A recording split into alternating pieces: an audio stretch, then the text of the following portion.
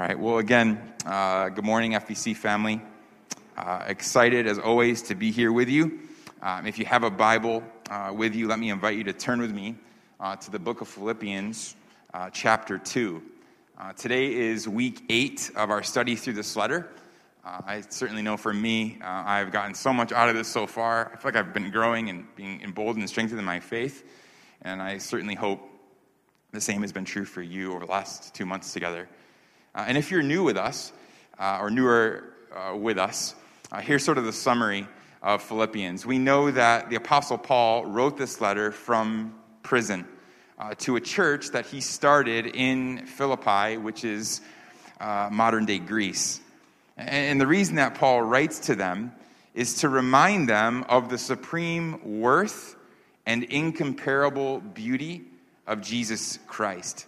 He writes to them, encouraging them to find their greatest joy in Jesus by telling them that to have Christ, to be loved by Christ, to be forgiven by Christ, to belong to Jesus' people, to know that we share in the promises of Christ is true gain.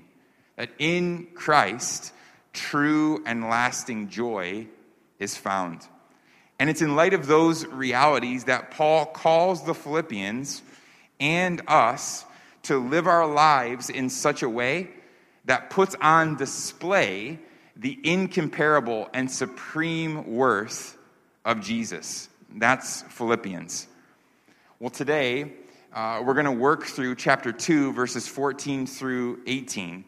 And what we're going to see is that one of the primary ways that we display the worth, the value, and the supremacy of Jesus in the everyday is by not grumbling and by not complaining. Today's message is actually so simple, but at the same time extremely necessary, and at least personally I found it to be really challenging. Because Paul's words here are going to reveal to us that our words are not just neutral pockets of air coming out of our mouth. That actually our words reveal our hearts and what we most deeply believe about God himself, which is why Paul addresses grumbling so specifically. Now, like last week, I want to set the context for this passage just a little bit so that we make sure that we understand the intention of this passage. So if you're here through the duration of the series, or even just last week, you remember at the beginning of this chapter, Paul has reflected. He's brought us to teaching on the supremacy of Jesus, his glory, his love, and his beauty. And the way that he does that is by reminding the church of the incarnation of Jesus, the justification that's found in Jesus, and the exaltation of Jesus. Paul tells us the unbelievable news that God became flesh to seek and save the lost. That Jesus died our death on the cross for our sins. That he paid our debt that we couldn't pay in order to justify us, to declare us not guilty in the sight of God. And he tells us about Jesus' exaltation, that Jesus rose from the grave, ascended into heaven, was given the name above every name, and all authority in heaven and on earth are now his. Paul wants us to know there is no one like Jesus. And then last week, we looked at verses 12 through 13, where Paul sort of transitions and says, therefore, in light of the supreme worth of Jesus Christ, do what? He says, work out your own salvation with fear and trembling. He doesn't say work for your salvation as though we could earn it, but work out your salvation. He tells us to obey Jesus, to live as if we are truly saved. And we summed it up this way, that we must pursue and follow Jesus as though it's all up to us. all the while trusting that our salvation, our transformation, is entirely up to him. So that's where Paul has taken us thus far. And then he continues, which is where we are today. Paul says this. He says, in light of who Jesus is, what he has done, all that he has made possible for you, available to you, and promises for you, he says, do all things without grumbling or disputing. Paul says here in context, he says, work out your own salvation and do that with an attitude that does not grumble and does not complain. Now, given the context here, this must be really important. And so we're going to spend basically the rest of our time together this morning walking through this phrase. And let me just admit from the very onset here, from the very, very beginning, that this message, this sermon, this scripture, it's tough to take in. One commentator said that this verse is like a shock of cold water on a hot day. I don't know if you've ever done that. When I was a little kid, I wasn't the best behaved all the time, but particularly my dad, the wintertime, we were in upstate New York, really cold. He'd be taking a hot shower, and I would sneak in there with there was 32 ounces with ice cold water with ice cubes, and I'd sneak in the shower and right over the top, whatever, and you'd scream, and I would laugh and run. And anyway, like that. You can kind of imagine that in your head. It's a shock to our system. And so we need to talk about this. When Paul says, do all things, that in the Greek means all things, okay? All things. I wish it didn't, but it does. Literally everything. All things. Working, studying, marriage, singleness, parenting, shopping, driving, talking, suffering, social mediaing, all things. And grumbling, it means complaining. It means to murmur, discontent, dissatisfaction, and griping. And not just, it's important, not just externally, but internally. That we don't necessarily have to be exercising grumbling out loud for grumbling to still be happening in our hearts. And then this other word, disputing, is there. And what's that? Well, it's simple. It's just being critical.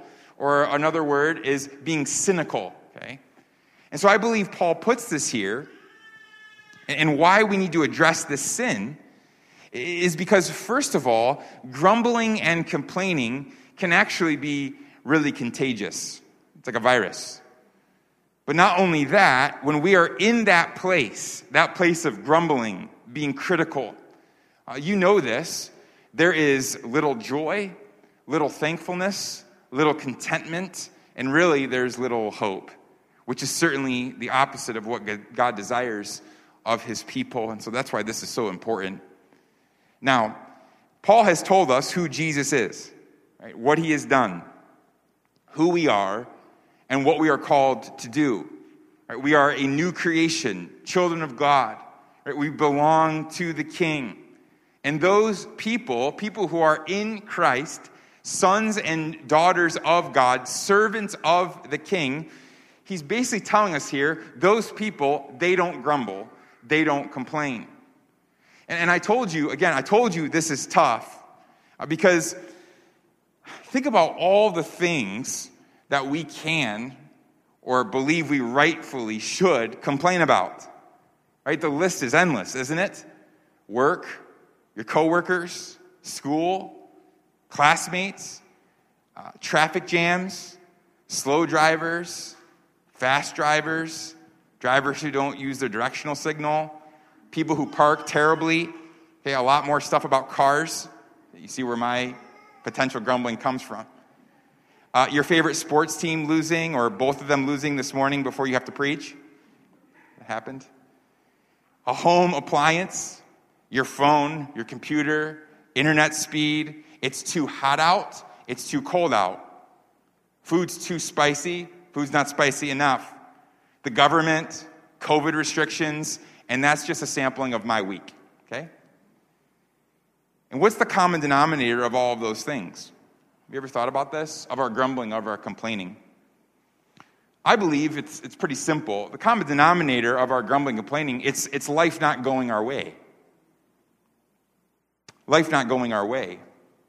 Think about that. Think about all the things this week that you complained about or griped about.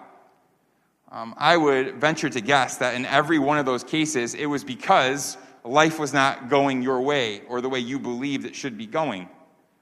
Now, you might have been right about what you're grumbling about. But the point is, life is not going your way. But why is this even a big deal? Why does it deserve the placement that Paul has given it here in the Scriptures? I mean, of all the things that he could have mentioned, of all the things, work out your own salvation with fear and trembling, and do not do, he could have named so many things. He says, do not grumble, do not complain. Why this? And the reason is because our grumbling and our complaining is not merely, we think it is, but it is not merely a horizontal issue, but is actually a deep-seated vertical issue. You see, since God is sovereign and providential over all of life, meaning that he is in control, when we grumble about life, when we complain about life, actually, the Scriptures show us and tell us that we're ultimately grumbling about God himself. That when we complain, when we're cynical, when we're critical about life, we're ultimately complaining and being critical about God and how he has chosen to establish or allow life to happen. That in effect, we are rejecting God's will over our circumstances and revealing our lack of trust in him. That we are basically saying to God, I don't like the way that you're doing things.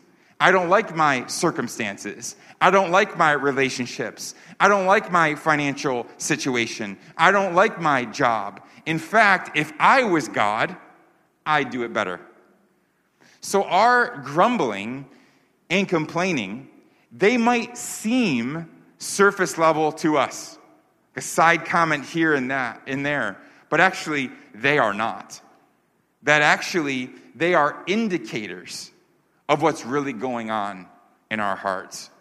Bottom line here, our grumbling and complaining are ultimately worship issues. They are God issues. And to better understand that, we actually need to go back to the Old Testament. You see, the exact same words that Paul uses here in Philippians is used to describe the grumbling and complaining of Israel in the wilderness. And so I want to briefly take us through this story. What I want to do for us is sort of take the pressure off of us for a bit. We can laugh and roll our eyes at the Israelites for a few minutes, and then we're going to put the pressure back on us, okay? All right, so you can breathe for a few minutes. So we know that God called one nation. Out of all the nations of the earth, they were a people set apart by God, blessed by God, for the purpose of being a blessing to others. But at one point in their history, God's people, the Israelites, we know, unfortunately, they became slaves to the Egyptians, which was the most powerful nation in the world at that time. This sadly lasts hundreds of years, 400, but eventually God powerfully rescues them. I encourage you to go back and read the narrative. You could read the story, but we know that God sort of famously, he parts the Red Sea. He destroys the Egyptian army. He frees his people. And then supernaturally leads them by a cloud during the day and by a pillar of fire at night. It's a very powerful story. Right? It's incredible. But here's what happens. As soon as the Israelites got out of Egypt, they crossed through dry land. They're free. what they do is they start to grumble and they start to complain. And it really never stops. So, for example, in Exodus chapter 15, this is crazy. This is just 3 days after the parting of the Red Sea. They're in the wilderness, but they can't find water. And so, we're told that the people grumbled against Moses. And they're like, hey, what should we drink? There's nothing to drink. What are we going to do? Again, it's been 3 days since God delivered them, saved them. They start grumbling and complaining. But God is gracious and merciful, and so he provides water. He leads them to 12 streams of fresh water, actually. And then if you turn just to the next chapter, Exodus 16, it happens again. This time they're actually hungry. We read there that the people grumble. They basically say, amazingly, it would have been better for us to stay fed and die in Egypt than to be out here with you, Moses, than to be out here with you, Aaron, and die of hunger. And what is Moses' response to them? It's verse 8. This is what it says, Exodus 16. The Lord has heard your grumbling. And listen, this is important. That you grumble against him. What are we? Isn't it interesting? Because they were actually, in the physical presence of Aaron and Moses, they were grumbling and complaining to Moses, against Aaron. You've let us out here. You've done this. But Moses says, no, your grumbling is not against us, but against the Lord. Now God, because he's God, continues to be faithful. He continues to provide. He feeds them. But the posture of their hearts doesn't change. Because we see in the very next chapter, Exodus 17, that they just continue to complain. It's ongoing. Or later in the book of Numbers, God brings them, we learn, that God brings them to the very edge of the promised land. They can see it across the way. To the land that he promised them and their forefathers to inherit. But there's a little bit of an issue. There are people dwelling in the land. It's a city full of people. And so the Israelites get together, they make a plan, they send 2 spies into the land to kind of scope things out and to see what's the situation like over there. Well, those 2 spies come back, they report what they saw, and the people the congregation, they just totally freak out. Because the people living in the land that they're supposed to have, they look really strong. And the city, it says, the city was well fortified, meaning it was well guarded. And so what do? They freak out, and in Numbers 14, they do what? They grumble again. They again go back to saying, it just would have been better to die in Egypt. They say, why? Why did you, Moses? Aaron, why did God bring us here? Listen, they actually start to question and kind of have these side conversations with each other and ask each other, do you think we should go back to Egypt? And this time, God has had enough.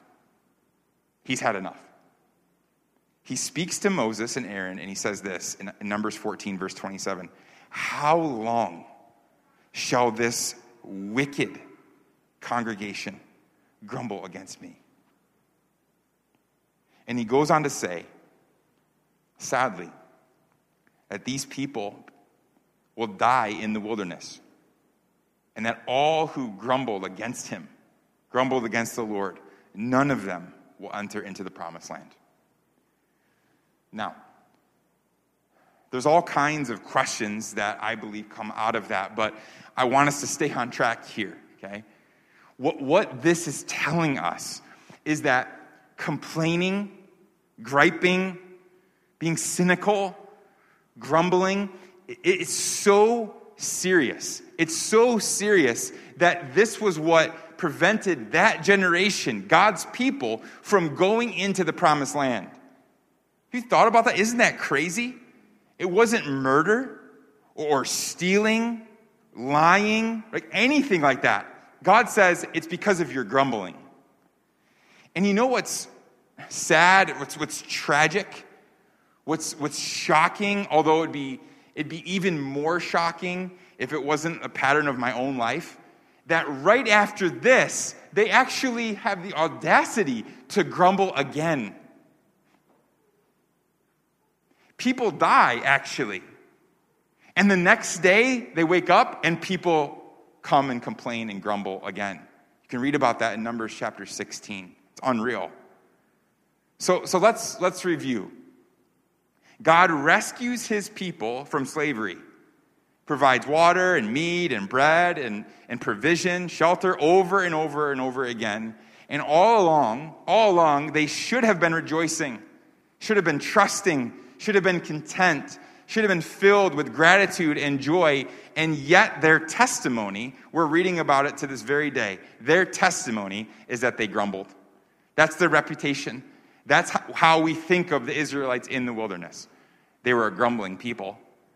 And what I want to highlight again is the severity with which God disciplined his people for grumbling, which tells us that, again, this was a very serious sin in the sight of the God.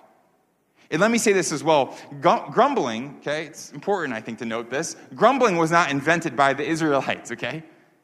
We know that the first complainer was actually the first person. The first complainer was the first person. It was Adam. Remember, he disobeys God in the garden, takes the fruit, eats it. One thing he shouldn't do, he does that one thing.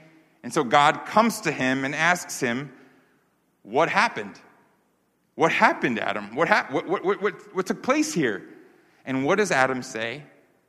He says, this woman you gave me did this. Adam was essentially saying to God, hey, look, I was minding my own business in the garden. You are the one who put me to sleep. You're the one who took my rib, right? I just woke up and you created this female here. You did that. I didn't ask for her. Right? You looked at me and said it wasn't good for me to be alone. You did this. Translation, it's your fault, God. You're the one responsible for this.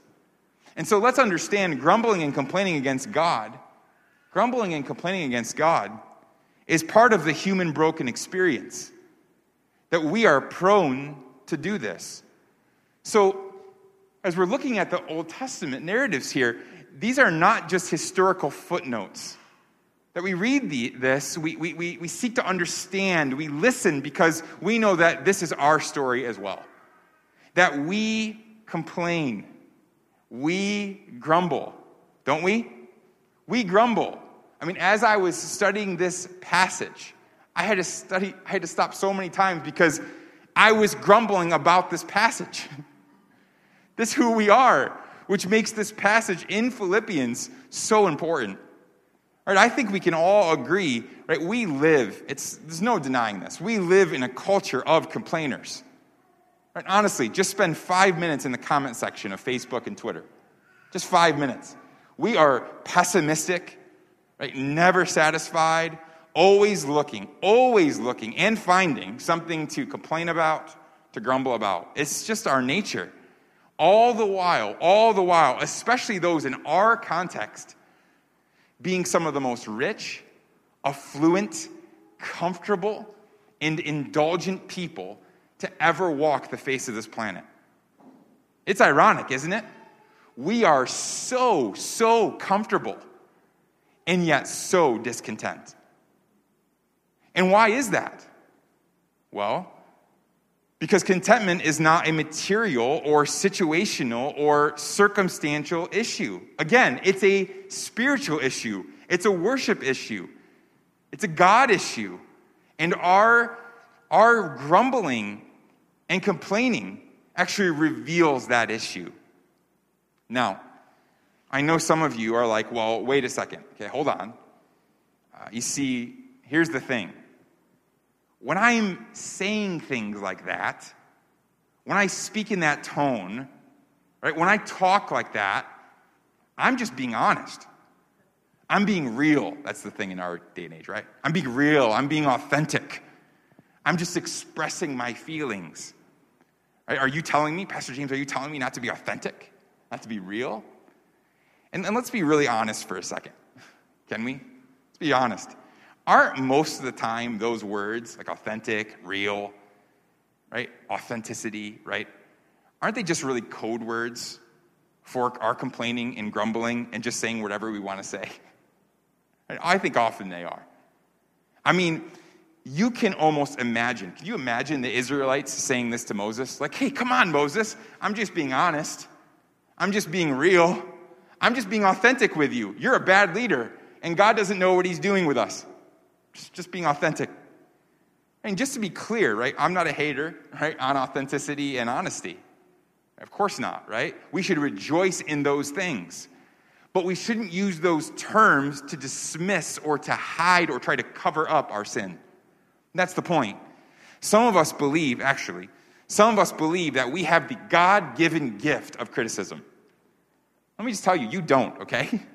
There's no such thing. You don't have the God-given gift of criticism. No such thing. Proverbs chapter 29, verse 11 says this, a fool gives full vent to his spirit, but a wise man quietly holds back. And then you'll say to me, because some of you are critical thinkers, you'll say, well, what about constructive criticism? Or saying things when things are wrong. Should we not seek to change things? Or should we not seek change when things aren't going well? And to that question, of course not. Of course not. We should. But this is all about how we go about doing that. Do we go about this with sincerity and humility? Or do we approach that change with grumbling and complaining? That's the point. So listen, there's a beautiful and gracious and patient way to seek change and to address wrong. And on the other side, there's a grumbling and a muttering and a complaining way. And we all know that. And so it's all about the posture and position of our hearts. I was trying to think a little bit more deeply about this, and I think we, at least for me, maybe this is true for you, I think, we grumble and complain so much, in part, because it feels so reassuring to us, reassuring to our flesh, that when we grumble and complain, it makes us feel like we're okay, and that it's really my situation that's the problem. It's really the world that's the problem. It's really other people that are the problem. And you know what? That just really reveals oftentimes that it's our problem. And more than we realize, our sense of self and our sense of stability is not grounded in our gracious and good God, but again in things going our way, which is why we freak out so much when they don't. And why we grumble, and why we are so quick to complain. Now, all of this, of course, raises the question, so then, okay, we're not supposed to do that, so then how do we live? Right? What's the alternative? And the Bible, of course, is so helpful for us in that. In Paul's letters to the church at Corinth, specifically his first letter that we have, he says in the great famous love chapter, it's 1 Corinthians chapter 13, he says this, they're familiar words to you, I'm sure you've heard them before. He says, love bears all things, it believes all things, it hopes all things, it endures all things. And now what I want to do, I want you to think about this, compare that to grumbling. Grumbling, it bears few things. Our complaining believes few things, hopes few things, and endures few things. And so I would argue that the opposite of grumbling is actually love. And that love produces patience and hope and endurance. Grumbling in us, the complainer in us says, I cannot believe this. Or this will never work out. This is never going to end. Or I can't believe he did that. I can't believe she said that. Did you hear what they said? Or, this always happens to me. Or, just my life, always it's my life, right? But love says, my God is with me. Anything is possible. My God is with me. Things will work out. My God is for me. For me. He has a plan and a purpose for me. I know where I'm headed in the ultimate end. Listen, the grumbler focuses on what is wrong with the circumstances. But the child of God focuses on the author of the circumstances. That's the difference. The grumbler, the complainer, they focus on what's wrong with their situation or the world around them. But the child of God focuses on the author of all situations, of all circumstances. Some of you, like me, if you're like me, you're like, well, listen, I'm just being a realist. I say that a lot. I'm pretty black and white. That's my personality. But look, and I'm speaking to myself, I want to invite you this morning, I want to invite you out of that. I want to invite you out of that. This isn't just empty, naive optimism that we're talking about here. This is hope that is rooted and anchored and sourced in the author of hope himself, Jesus Christ. So, is the world bad and broken? Of course, of course. And you should discern that. Don't ignore or miss what's wrong in the world. I encourage you to see the brokenness and the pains of this life. But even more than that, above all that, see God at work amidst all of those things. Be hope-filled because we believe and we know that God sovereignly rules over all, and that means he's in control. And I think we know this. I think we all know it takes no faith, no trusting in Jesus to be critical and to be cynical. That's the flesh. That only the Spirit of God working in us can help us to love and help us to hope like this.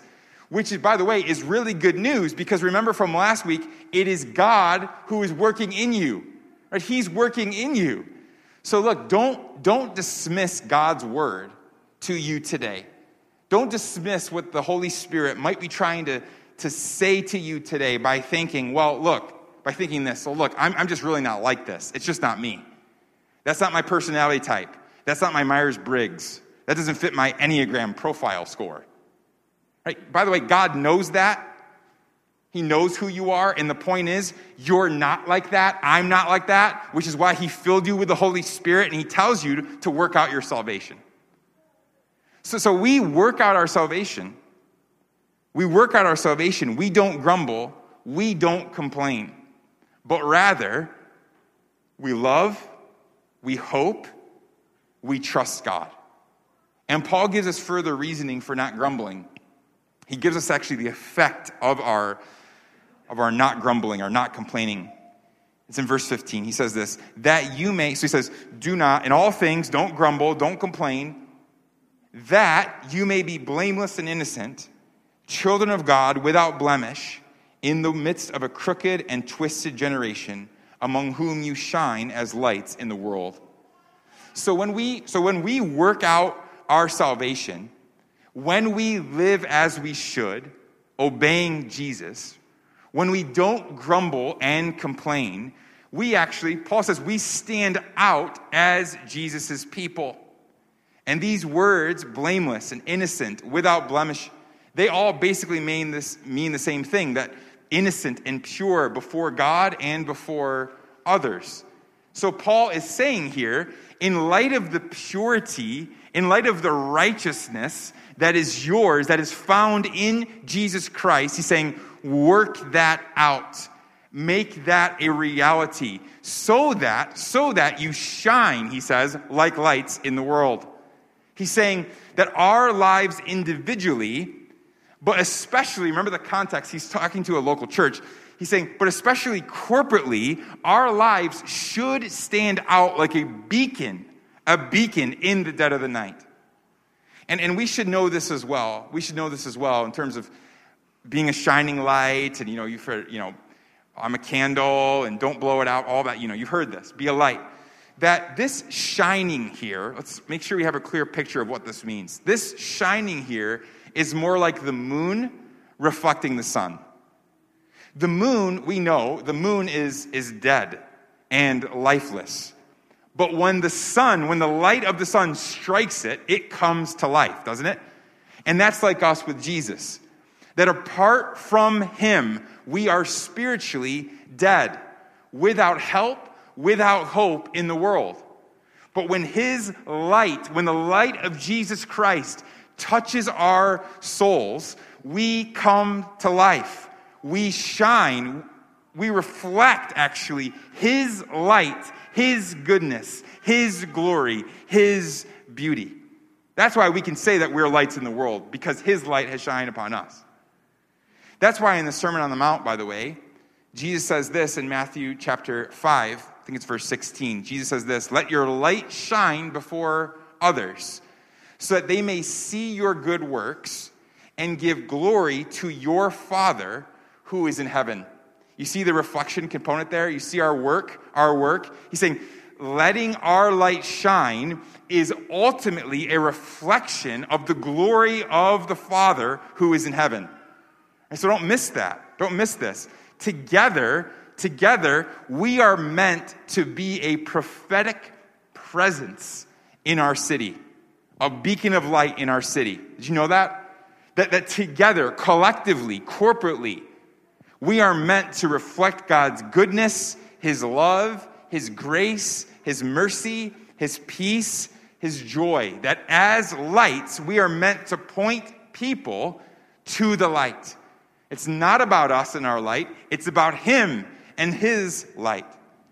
That in the midst of a world, a broken world that's lost its way, a world that is living for themselves, living opposite of how God designed them to be, which is, by the way, why he calls them crooked and twisted. Amidst all this darkness, Jesus' people are to shine like imperfect lights in the world and in our city. How? How do we do that? Paul's told us, by working out what God has worked in, without grumbling or complaining in our everyday lives. So this means our words, our work, our successes, our failures, our attitudes, how we approach everything in life, all that life throws at us, everything, our attitude and posture of our hearts in that should be distinguishable, drastically different from the world, like light in the darkness. How we handle loss, financial hardship, traffic jams, long lines at Costco, right? And everything else, everything in between that comes our way on any given day. We handle it all with trust and hope and confidence, knowing that God, our King, is the author of life and the author of our situation and our circumstances. I mean, seriously. Just imagine with me, just for a second. Imagine if we did all things without grumbling and complaining. Could you even imagine it? Imagine the culture of this local church in Seoul, what it would be like. Imagine the schools that we're teaching at, or that we're a student at, the hagwons, the academies in Korea. Imagine the barista, the coffee shops in Seoul. What if all Christians made a decision to follow God's word, and they did like Facebook and Twitter and Instagram without grumbling and complaining? Could you imagine? Do you think that would change anything? I do. And I honestly believe that Paul believed that too. That when we don't grumble and complain, we actually stand out in the world. We shine. We reflect the very character of God. We'll keep going. Verse 16. He says this next. Paul says, holding fast to the word of life, so that in the day of Christ I may be proud that I not run in vain or labor in vain. Very quickly, what Paul essentially says here is to be a light, to be this beacon of hope, to shine. He says we must hold fast, hold tightly, firmly, he says, to God's word. That we have to keep our eyes fixed on Jesus and his word. That we have to fix our gaze on the gospel. We have to stay close to it, to not leave it. Why? Why? Because it's where we learn about the things of God, where we learn about ourselves, where we learn about the gospel, because it's where we learn about our purpose, where we learn about our vision, where we learn about our mission. That we hold fast to the word, meaning that we actually apply the truths of the word to our lives. And then Paul finishes this section with some incredibly strong words. He says this, even if I am to be poured out as a drink offering upon the sacrificial offering of your faith, I am glad and rejoice with you all. Likewise, you also should be glad and rejoice with me. Now think about this for just a second. If anyone had reason to complain, it would have been Paul, right? He was arrested wrongly in Jerusalem. Right? Spent years and years of his life in prison after he made a decision to follow Jesus. He was beaten, abused, slandered. Right? If anyone had a reason to grumble and to gripe and to complain, it was Paul. Right now even, he understands. He's basically saying he's facing death. He's like, even if I'm being poured out like a drink offering, otherwise, I'm sacrificing my life. My life is about to be sacrificed. I'm about to die for my faith. He's facing death. Yet, what does he say? He says, I gladly pour out my life for you. Not so that you think I'm great, not so that you think I'm extraordinary or special, but so that you know how great Jesus is and how powerful and transformative his gospel is. And then he ends by inviting them into this rejoicing with him. He says, I know your struggle. I know your pain. I know your suffering because I'm there with you too. So, how about rejoicing together? Let's do it together. That's what he says. And of course, these words here, they don't make any sense. This is nonsense in the eyes of the world. Nonsense, these words. But Paul knew Jesus. And he knew the gospel. And that changed everything for him. He knew that in Jesus, our sin was traded for Christ's perfect righteousness so that we can be in and have a relationship with God. He knew that in Jesus, we are filled with the Spirit of God as a guarantee for the life to come, the kingdom to come. He knew that in Jesus, we are adopted into the family of God with God as our perfect Father. He knew that in Jesus, we have everything we need to live and to glorify God.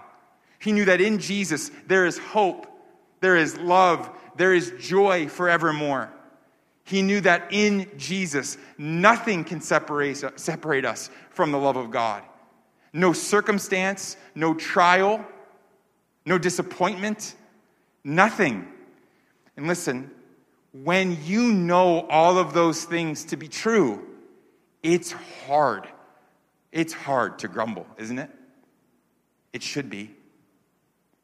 Listen, grumbling and complaining comes out of a heart that does not trust God. It comes out of a heart that doesn't believe that God is in control, that doesn't believe that God is good, that doesn't believe that God knows what's best. So instead of gossip, let's move to prayer. Instead of revenge, let's move to kindness. Instead of pride, let's move to humility. Instead of bitterness, let's move to forgiveness. Instead of grumbling, let's move to love. Instead of complaining, let's move to joy. That in light of who God is, let's make the conscious, willful decision to trust him and to choose to be joyful. By his Spirit, let's choose to be thankful. In light of all his goodness and the amazing realities of the gospel, let's be a light. Let's not grumble. Let's not complain. But instead, choose to have hope. Let me pray for you.